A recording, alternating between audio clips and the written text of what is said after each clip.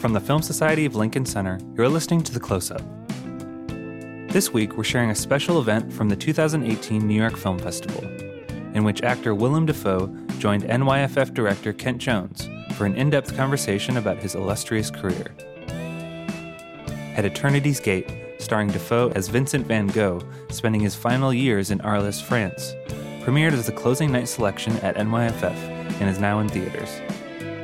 Additionally, Dafoe appears in 2 other films now playing, Aquaman and Vox Lux, for which he serves as the film's narrator. Let's go now to the conversation.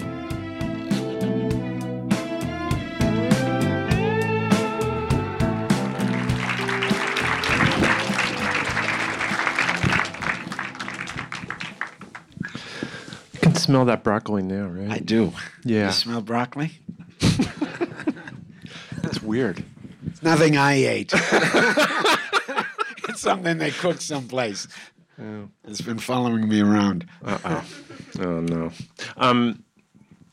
When we were doing the press conference for the movie, that was yesterday, I guess, you were saying that you were talking about the way that the movie was shot, and you said, I know it sounds kind of irresponsible, but it really isn't. Can you just tell that story? No, just that when we were shooting the movie, there was very strong script. Yeah.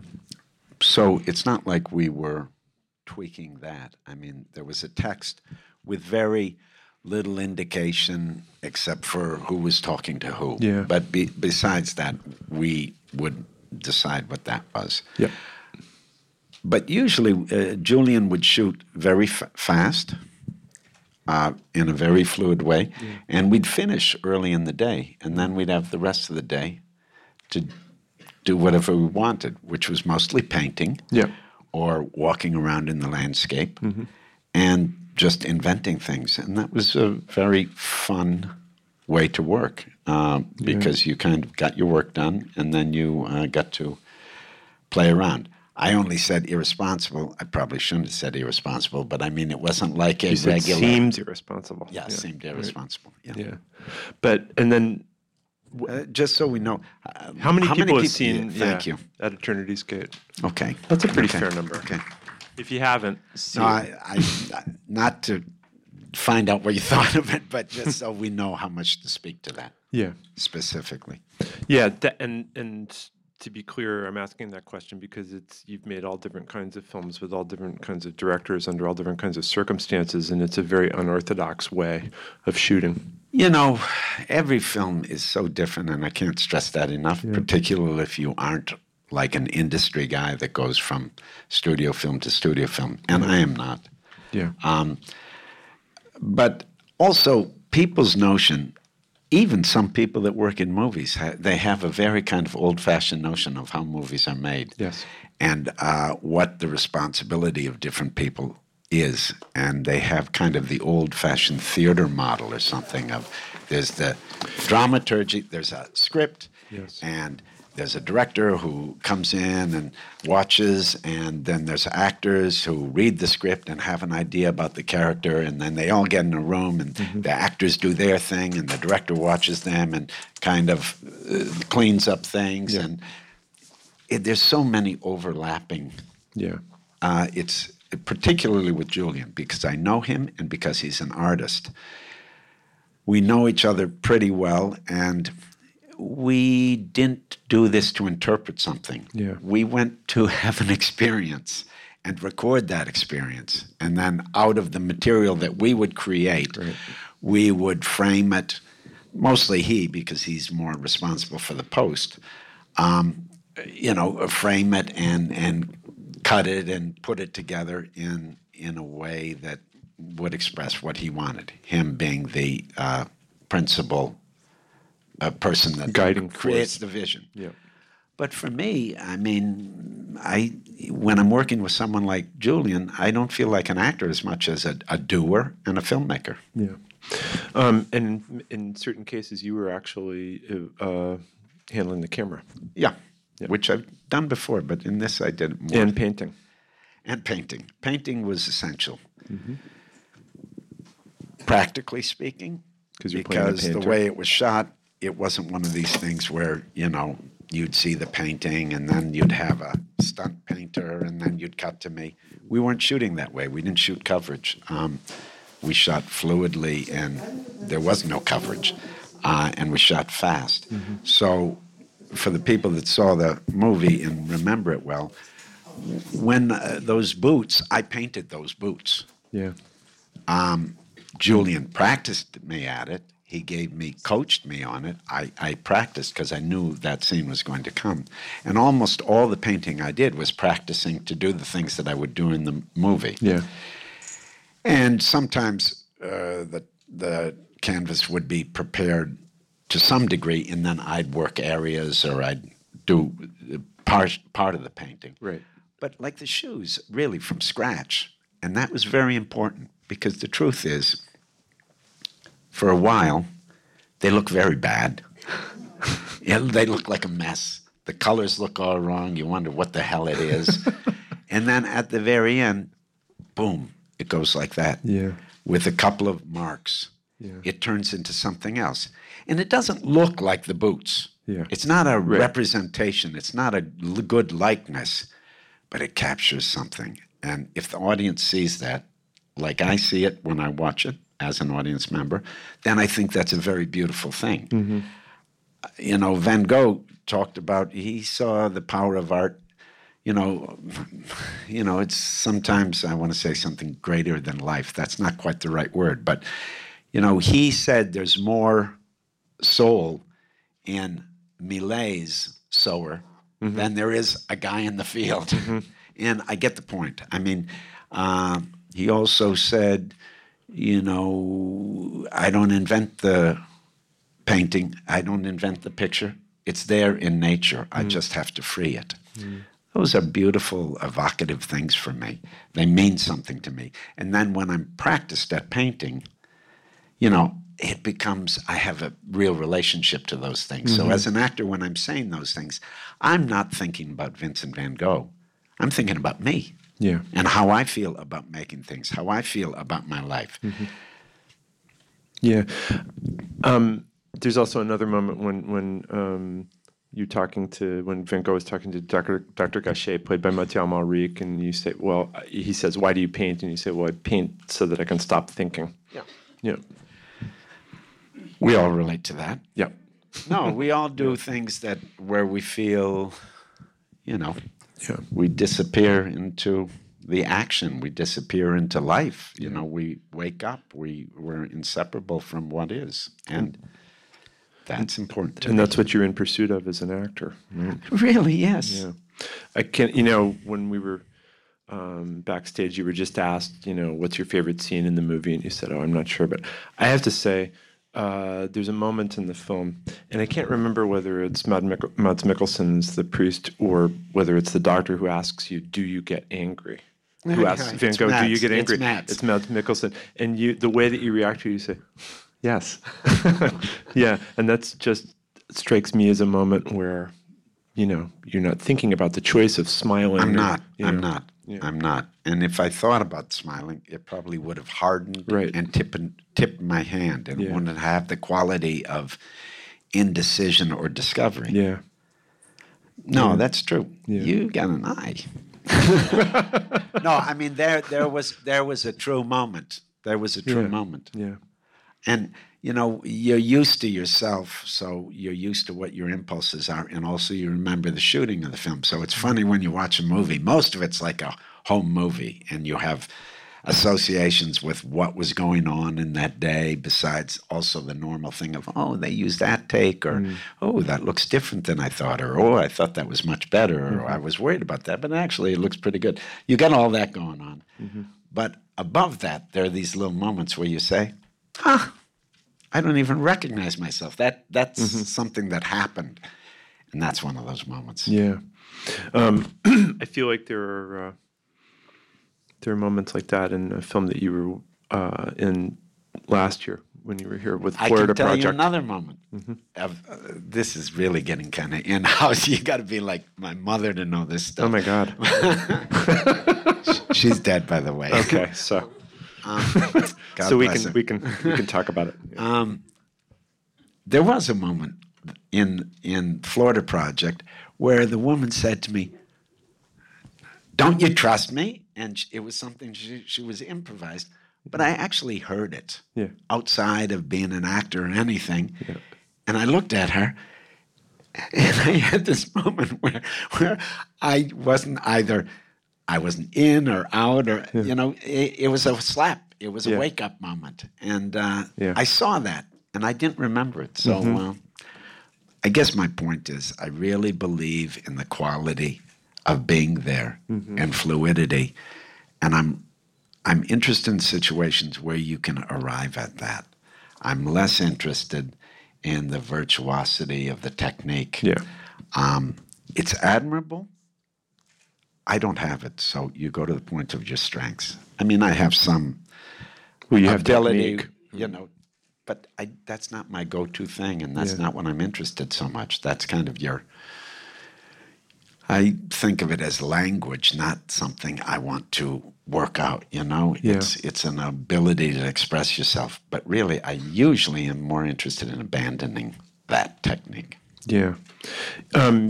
When we were looking at the trailer, and Robert Pattinson said, "Yeah, I love coming here to the New York Film Festival and looking for good directors." I don't know. It's like, okay, so this is where it happens. Good to know. But you said, "Yeah, I that's what I'm always looking for too," and that's what you're looking for in a filmmaker, somebody who's going to create that kind of environment where I want to be around people that interest me. Yeah, right. That I want to be their creature. I want to, they have an idea or they want to do something. They may not exactly know what it is. In fact, when Julian started making this movie, he wasn't sure what it was. I swear to God. Yeah. But he has very strong ideas, and I've been around him a lot. I've known him for many years. I knew that he knows painting. I've been around him. I know he knows how to make things, and he's a great filmmaker. So to play Van Gogh, when I hear Julian's going to do a film about Van Gogh, it's not so much Van Gogh, it's Julian making a film about Van Gogh. Yeah. The people are very important to me because material isn't realized but by people in situations, and you need people to make those situations. Yeah, it's interesting what you were saying before about the hierarchical situations that you can get into with bigger budget movie making, industrial movie making. Not just bigger budget movie making. Yeah. It happens even in independent films, where people have their idea of roles or have their ideas of approaches, and they're kind of fixed in those. Yeah. Well, where there's a hierarchy where the director is kept isolated. There's the chain of command, and the AD is the one that everything's fed through, and then, I'm going to tell. This makes me think of a story. I think it's worth wasting the time on, but we're not wasting time. I did a film in China. Yeah. And in China, actors are really treated like gods. And the thing is, you want, ideally, at least in the China cinema I know, I've worked there twice, and the actors want to spend as little time on the set as possible. It's kind of a prestige thing and a kind of pride thing about their craft and about their godliness, So everything gets set up. They come in, they do their thing, and leave as quickly as possible. Me, I've always, not to sound like a brown noser, but I love to hang on the set because you got to know what's going on. Yeah. You want to be part of the fabric. Also, I feel more relaxed, when I feel a part of it. It's really hell to go away and then come back and have to jump into something. You don't know what happened before, as far as, even as far as who's just had a fight or what they've had for lunch. All that stuff you should take on because it affects what you're doing. But in China, in order to protect this tradition of this kind of actors being held up as these special creatures, even extended to us, I used to start to walk to the set, and they'd say, no, you can't go. I'd say, what's going on? I don't want to hang out in the trailer. I want to watch. No, you're dangerous. I'd say, no, come on, really, I'm okay. I know where to stand. Don't worry. No, please, dangerous. And I'd say, okay, no, I'll just go over on the side. And then they say, please, my job. They'll fire me. Yeah. But it's become more possible to build this sort of like, what do I want to say, like a friendly, more organic working environment with newer, lighter cameras, like, for instance, the kind of camera that Benoit Delhomme used, which was the Red, and he was filming it with his, just with his hands, right, doing everything handheld. Right. Yeah. There's a good part and a bad part. Yeah. I also like working in film with the clunky old, Yeah. because you got a gun to your head. Yeah. And the there's Florida some- Project was shot on film, right? Yeah. 35. Yeah. And you got a little bit of a gun to your head. You can't just burn film. You Yeah. can't do Yeah. 12 takes. You can't do 40 takes. Yeah. You don't have the money to do that. Right. So it forces you, I don't know, to be a little more first thought, best thought, Yeah. and be decisive and be impulsive. Yeah. Because I've seen things, since video has come into play, Yeah. and you can shoot forever. You can lose the shape of things. Yeah. You can lose the structure. You can improvise till you're blue in the face. You start to get clever. You can be flexible as hell. Yeah. And you can get all these moments that we're looking for that are relaxed and fluid, but you lose the shape of things. Right. So I kind of do like the discipline that the technology puts on you. Yeah. Low budgets do that too. Pardon? Low budgets do that too. They do. No matter what you're shooting And on. I like that immediacy because, if you think about it too much, I always think about Last Temptation. If Yeah. that had a bigger budget, that was a low budget movie. And we didn't do lots of takes. Last Temptation of Christ by Martin Scorsese. Yeah. He's a master and he had planned out the film for many years. He was on top of it, so he was very decisive. But it also helped us. The limitations helped us. Yeah. So we didn't get distracted by a certain kind of pageantry or a certain kind of period thing. Yeah. We could be more elemental. And I think to some degree that's true of this. It's conversations. Yeah. Conversations being in nature, painting. That's basically the structure. There's all these tight shots and there's all these landscapes and some stuff in between. And I like that because it puts your feet to the fire. Yeah. Yeah. I think that in the case of Last Temptation, with the crucifixion, I think Marty told me that he had like 50 setups, and then the budget got, you guys ran out of time, and he had to cut half of them. Yeah, and work it out with Michael Ballhaus, the cameraman. But that was a very high pressure situation, huh? Yep. Actually, there's a similarity because Michael didn't have a lot of equipment. Yeah.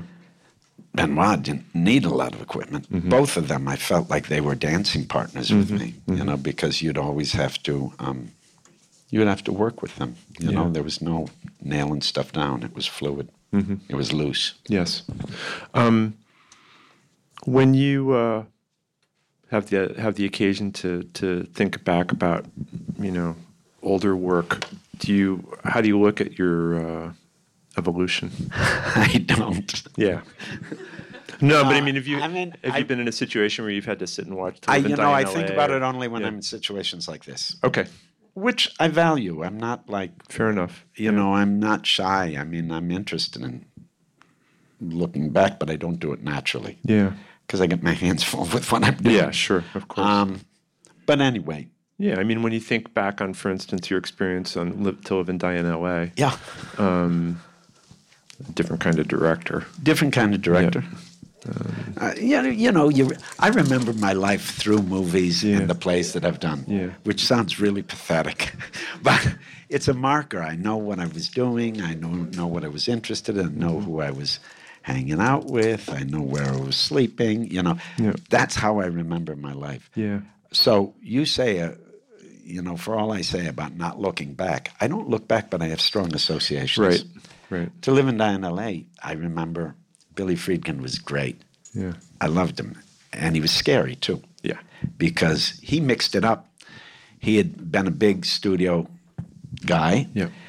And he had a couple of things that sort of disappointed the studio, so he was kind of on his own. And he's a self-starter. He's a tough guy and a smart guy. A real Chicago tough guy. Yeah. And he thought, okay, I'm going to make this movie. Yeah. And he did it sort of on his own spit and some money from some friends. So he was in an interesting place, and he was inventing stuff all the time. And you feel it in the movie. Yeah. But my main thing was my character was supposed to be very cool. Yeah. I look back on that movie. I look like a little kid. I look like a little kid in the schoolyard. But I remember going to clubs in those days, and like the big bouncer would be, "Ooh, it's Rick Masters. Oh, I'm scared of him," you know? So that was funny. But that's not what I wanted to talk about. I remember Billy would always say, "Zen, Willem, Zen." In those days, I know I have an idea of what Zen is now very much. I have a relationship to Zen now. Yeah. But then I didn't know what it meant. It just meant simple. Yeah, right. So, yeah, because it means that well, that's an example of, you're looking back and you realize that you've learned through experience, what... And maybe I've lost some things too. Yeah. Who knows, It changes, you change.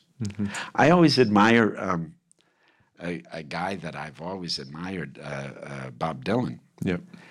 When he talks about some of those early, I'm not making a comparison, I'm talking about an appreciation, okay? I know, not at all. I wish.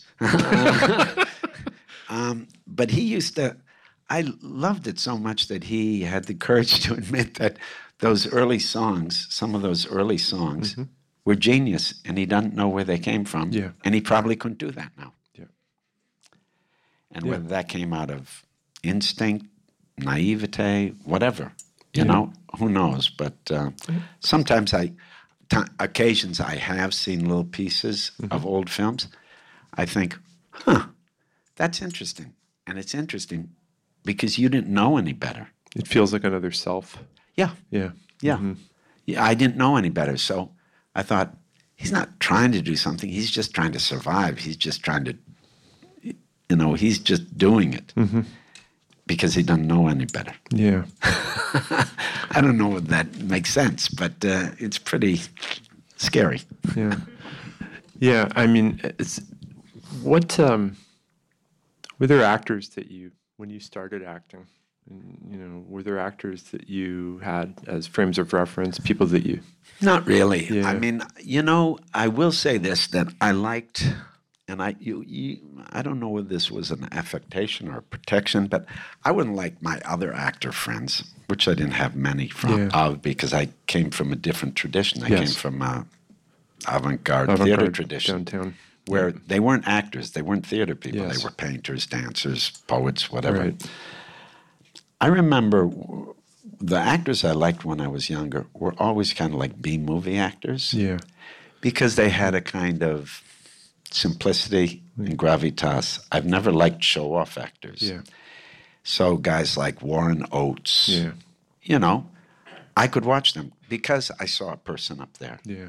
It wasn't that they weren't transformative necessarily, but I saw people up on the screen. Yeah. And they were people that I didn't necessarily know, but, there was a truth there. Yeah. So I was always attracted to that. I guess that's I've always been attracted to non-acting. Like in Bresson's films, or Pardon? in Robert Bresson's films. Yes. Or, yeah. And, I love it also when you see a film that's out of your culture, and you don't know whether the people are actors or not, because you may not be familiar with them. You go deep, because you don't get thrown out by anything. You don't get thrown out by egotism or narcissism. Now, that's pretty funny if you've made, a lot of movies. Probably people, when they see you, they're going to have an association. Yeah. How do you shake that? Well, I can't think about that too much because it's too depressing. But I like the fantasy that you can be transformed, and you can come from a different place. And you know, I'm always interested in kind of losing myself in having the experience of someone else's way of thinking and way of being. Yeah. That leads to a question about working with non-actors in movies where actors and non-actors are kind of mixing it up, and I think that's Which Florida example was a great example. Yeah, and that's a very, very special skill on the part of the actors who are working with them, and also on the part of the directors to be able to.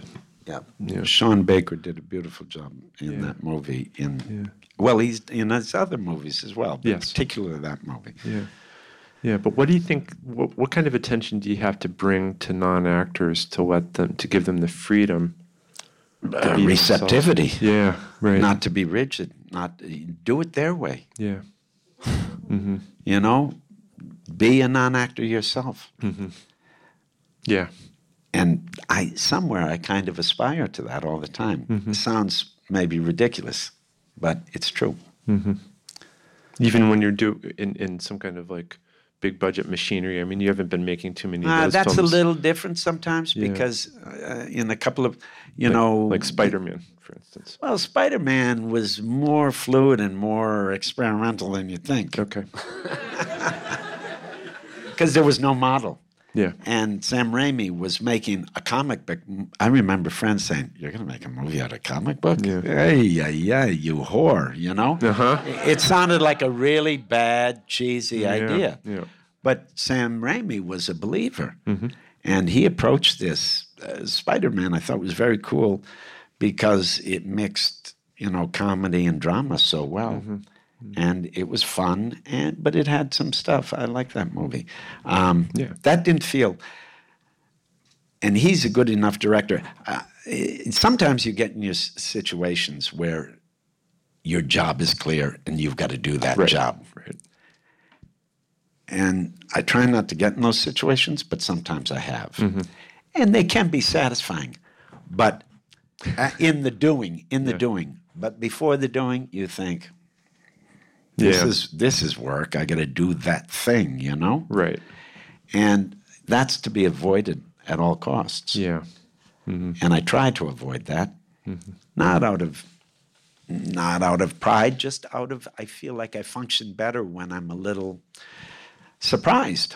And that's really only possible when you're working with somebody like Abel Ferrara. Where you're searching for something, or the degree of difficulty is so great that you just kind of try to be courageous just because you don't know any better, because you don't, it's a leap of faith. Yes. Yeah. That's why it's funny when people sometimes say, "What role would you love to play?" Right. It's like, no role. Right. It's like, I don't have an idea of things that I want to show. Yeah. I don't even have idea of things that I want to express. Right. But I want to be in situations where I want to submit or be in the mix, have something happen, be there in a receptive, clear, involved way. Right. And then it's recorded and it's shared. Yeah. And that's so in that way I feel... Yeah.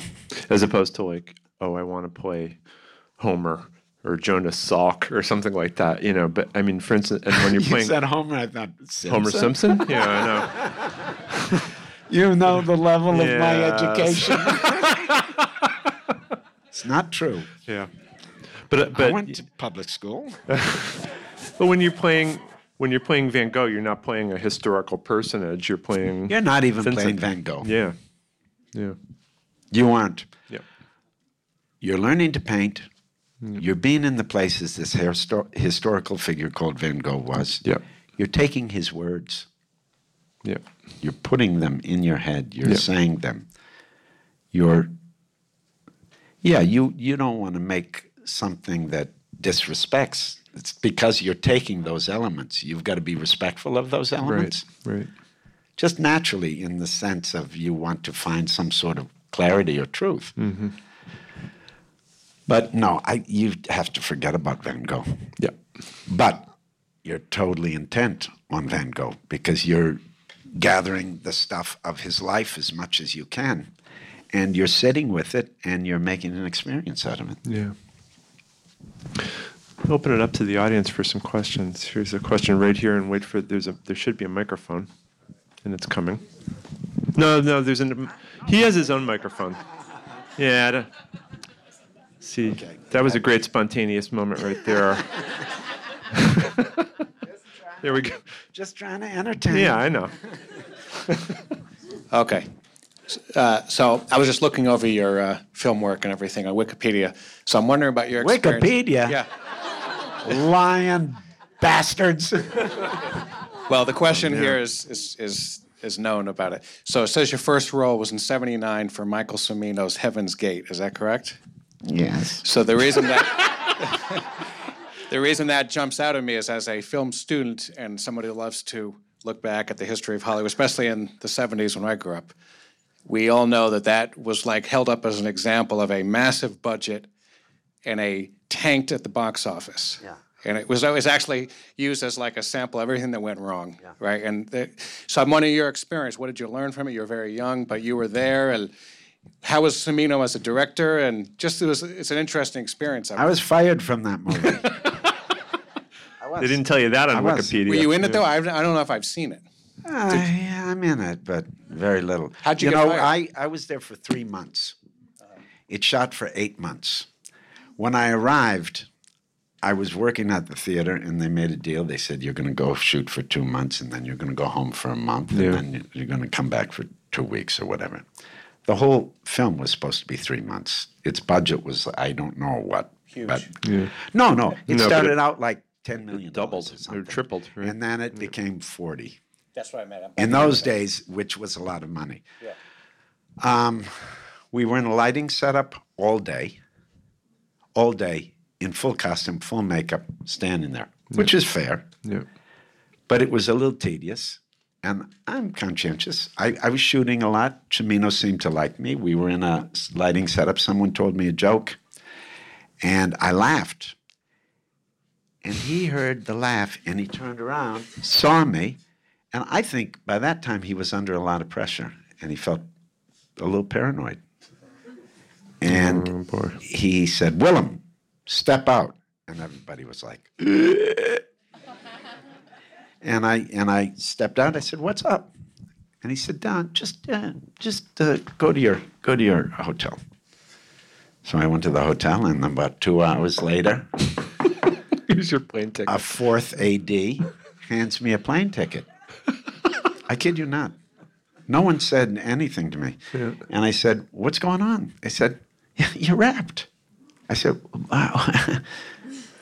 And he said, no, great. Okay, have a good trip. And that was it. It was pretty. You know, the first day we became a week behind. The first the math. day. First day we became about a week behind because he was inventing things. And it was very exciting. The movie was very exciting. And he probably would have made an even better movie, but the pressure got, it was a runaway budget. It was mismanaged. But he was a very good filmmaker, I'd say. But 8 months is a long. 8 months is a long. It is. Long time. But he was doing very interesting things. Sure. And where he got hung up is the story was sliding around. And I'm not a guy that thinks cinema's all about narrative, right? Because I'm not. Sometimes I'm a great believer in the words. Stories hide the truth. Right. But the story didn't hold together. And it was a Western. People wanted a Western. Yeah. Just one thing.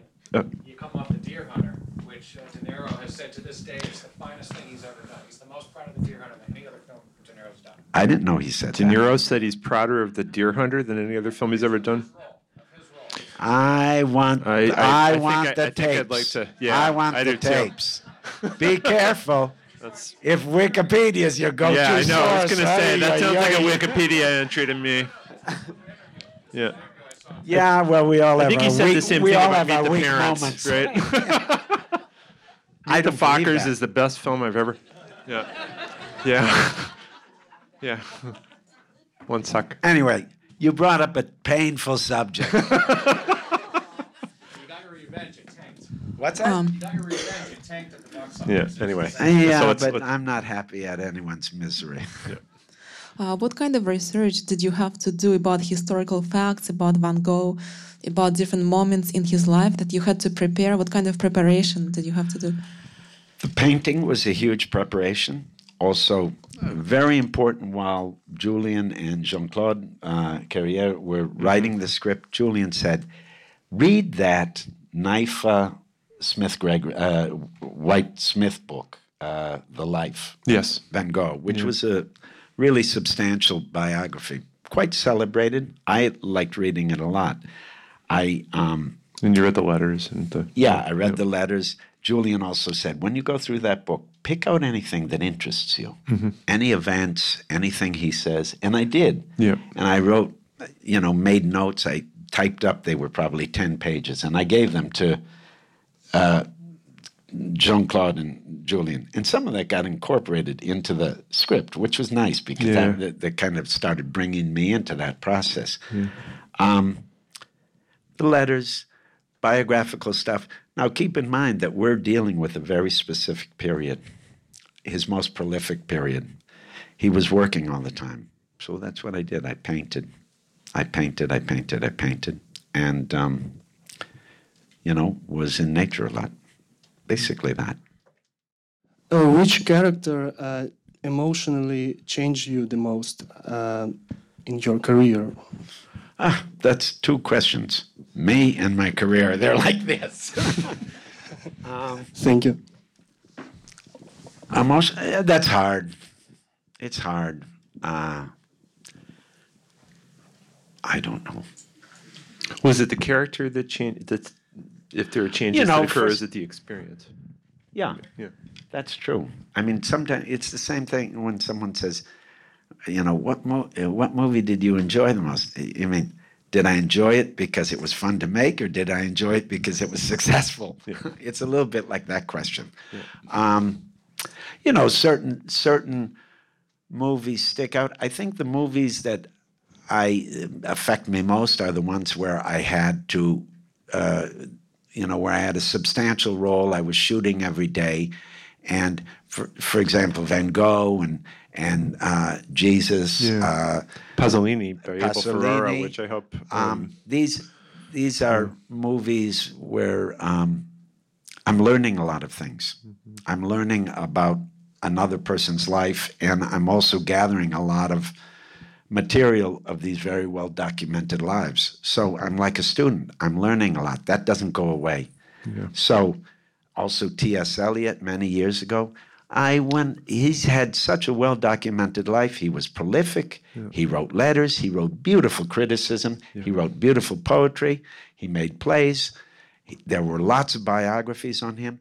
I read all this stuff, and then we shot in London, actually at a lot of the actual addresses that he lived, because he hopped around quite a bit. And that stays with me forever. And then... That's Tom and Viv. Tom and Viv, right. A small English film, but got good response, actually. Yeah.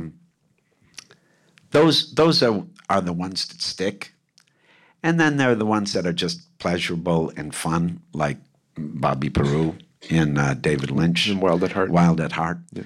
Those are memorable because they're fun, and there's other ones that are fun because they're great adventures, like a movie called Victory by Mark Peplow, very little seen film, but we shot in beautiful places, and it was a period film, and I would go to set on this, boat from the 19th century, and I'd put on Speedos, go down the side and swim to the set, and they'd meet me there with the rowboats with my costume, and we'd shoot. It was fun.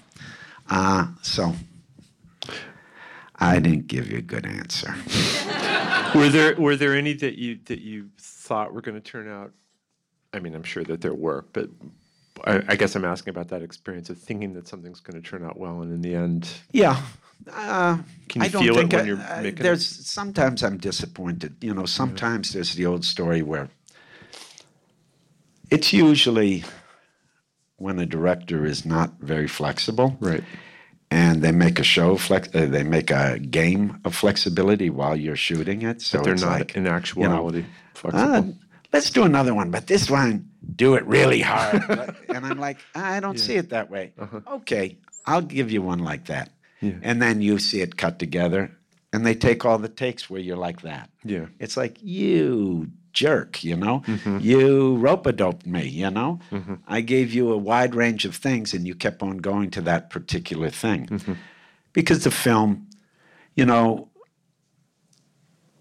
the film is made in post-production. You know, it's an editor's medium, it's a director's medium. Actors are essential. I'm not being falsely modest. Actors are essential because we've got to bring the quality of being there. And if they have nothing to work with, they can do all kinds of fancy stuffs, but it's not going to have any soul. So I take my job seriously, but I also recognize at a certain point you got to let go. You got to give them stuff that is whole enough, integrated enough, truthful enough that no matter how they cut it, they can't take that away from you. Right. But sometimes, in an interest of being flexible and being a collaborator, you give someone something that they're asking for that is against your impulses. Right. It doesn't happen very often. Yeah. This is why it's important to trust people that you work with. There have been movies where I've done that, and we haven't shared, you know, don't have the same idea. Yeah. And then I feel kind of betrayed because I betrayed myself because I tried to be generous, but, you know, no good deeds go unpunished. You know, that's the beautiful thing about making movies. You know, it's really revealing about people's characters, how generous they are, and what they do and don't do, and why they do it and don't. I love this sociological thing of being in this group of people that come together, particularly when you're on location and everyone leaves their lives and they make a new life. You really see the stuff people are made of. Yeah. No, it's creating a new organism. I mean, you know, it's like Francois Truffaut said that, you know, making a film is like going into a fugue state. Right? Yeah. Good. For everybody. Yep. Right. So, out of all the roles, all diverse roles you did, out of what role did you feel like you became the character, where you looked in the mirror and you method acting and you prepped? No method acting. Method acting is not No part of method your- acting. Yeah. I don't know. All and none. No, I'm sorry. I really don't have a good answer because I don't think about that. As I say, I'm trying to find something clear, something truthful, something engaged. And I don't know. I don't know. Whether I became the character or not, that's like make-a-believe. I think that's mythology. What's important is what people experience from the movie. And sometimes people can be totally, I don't know, it can function very well, but there can be no transformation or no change. There are great performances in cinema. You know, great actors who use themselves iconographically. There's nothing transformational about them, but they bring something that really makes you see in a different way, or, you know, helps facilitate a story or make something beautiful, you know. I mean, there's all kinds of actors, and I guess I'm most interested in being vital for whatever the film needs me to do. And each time it's different. So this notion that you have to become the character, I'm kind of repelled by it. I think you have to inhabit the character. You've got to invent the character. You have to make something. And the character is something that is created out of you. Yeah. It's not anyone else doing it. So it is me. So I have become the character. I don't know. I feel funny about that, to tell you the truth. Yeah, it's one model of acting, and it's a model of acting and that's it's a little oppressive because zeroed in on in the press a lot. Yeah, right? yeah. So forgive me. Hi, I've been waiting to ask this and trying to figure out how I wanted to ask it, so it'll just come out. Oh boy. Here we go. Here we go. No pressure, by the way. No pressure. I'm not standing. Maybe I'll stand up. That's okay. good. All right, That's here we good. go. First step. So I saw the Florida Project, and I'm a retired social worker, and I was knocked out by what you did as the manager. And I think that was a movie that should have gotten much more attention, and your role in it, and all the other people, amazing ensemble acting. And I was wondering, and comparing that to seeing Van Gogh last night, and having been to all of the places, because I went on some kind of art tour in 1990 about where Van Gogh lived, so it brought back a lot of things, and how aggressive the museum is about insisting that he committed suicide, et cetera, et cetera. Yes. So can you help me understand when you say you don't become the character, but I was so impressed by the reality of what you did with Van Gogh and also the manager of the hotel, because that comes out of my work and life experience. Thank you. Thank you. Thank you for that. For the Florida Project, the key to that was really being a manager. Not being an actor, being a manager. Not in a method way, just doing the stuff that a manager does. And naturally, because we were shooting in a real motel, I got to know those people. And this beautiful thing happens where them became us. I became one of them. It wasn't acting. I was doing the job. It was like I was really a manager. And that's not a method thing. It happens by accident, by committing to the actions, the doing. You familiarize yourself with the rhythm.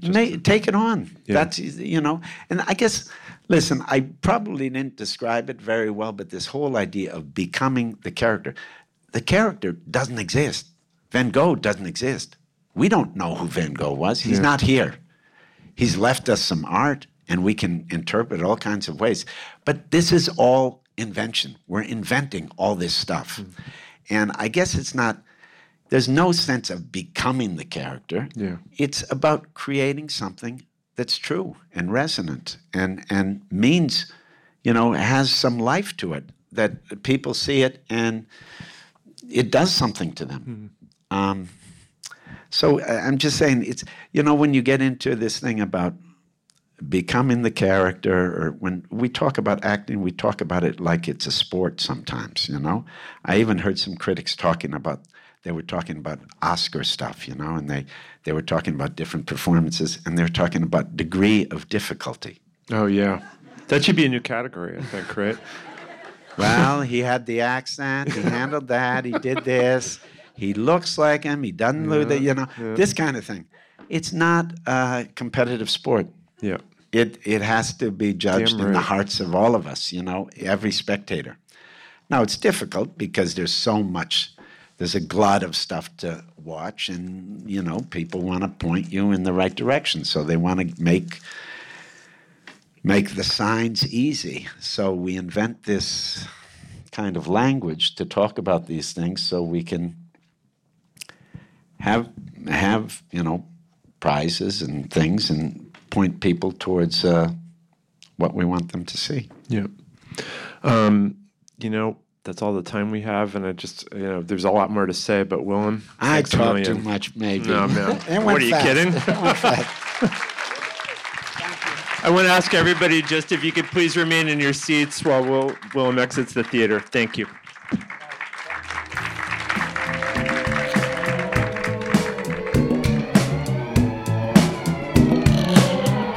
The Close-Up from the Film Society of Lincoln Center is produced by Michael Odemark. Our opening music is by Steelism. You can subscribe to The Close-Up on iTunes and Stitcher. The Film Society of Lincoln Center is a non-profit arts organization based in New York City, supported by individuals just like you. Founded in 1969 to celebrate American and international cinema, the Film Society presents year-round programming recognizing established and emerging filmmakers, supporting important new work, and enhancing awareness, accessibility, and understanding of the moving image. To learn more about what we do and support the Film Society by becoming a member, visit filmlink.org, filmlanc.org. The Film Society of Lincoln Center. Film lives here.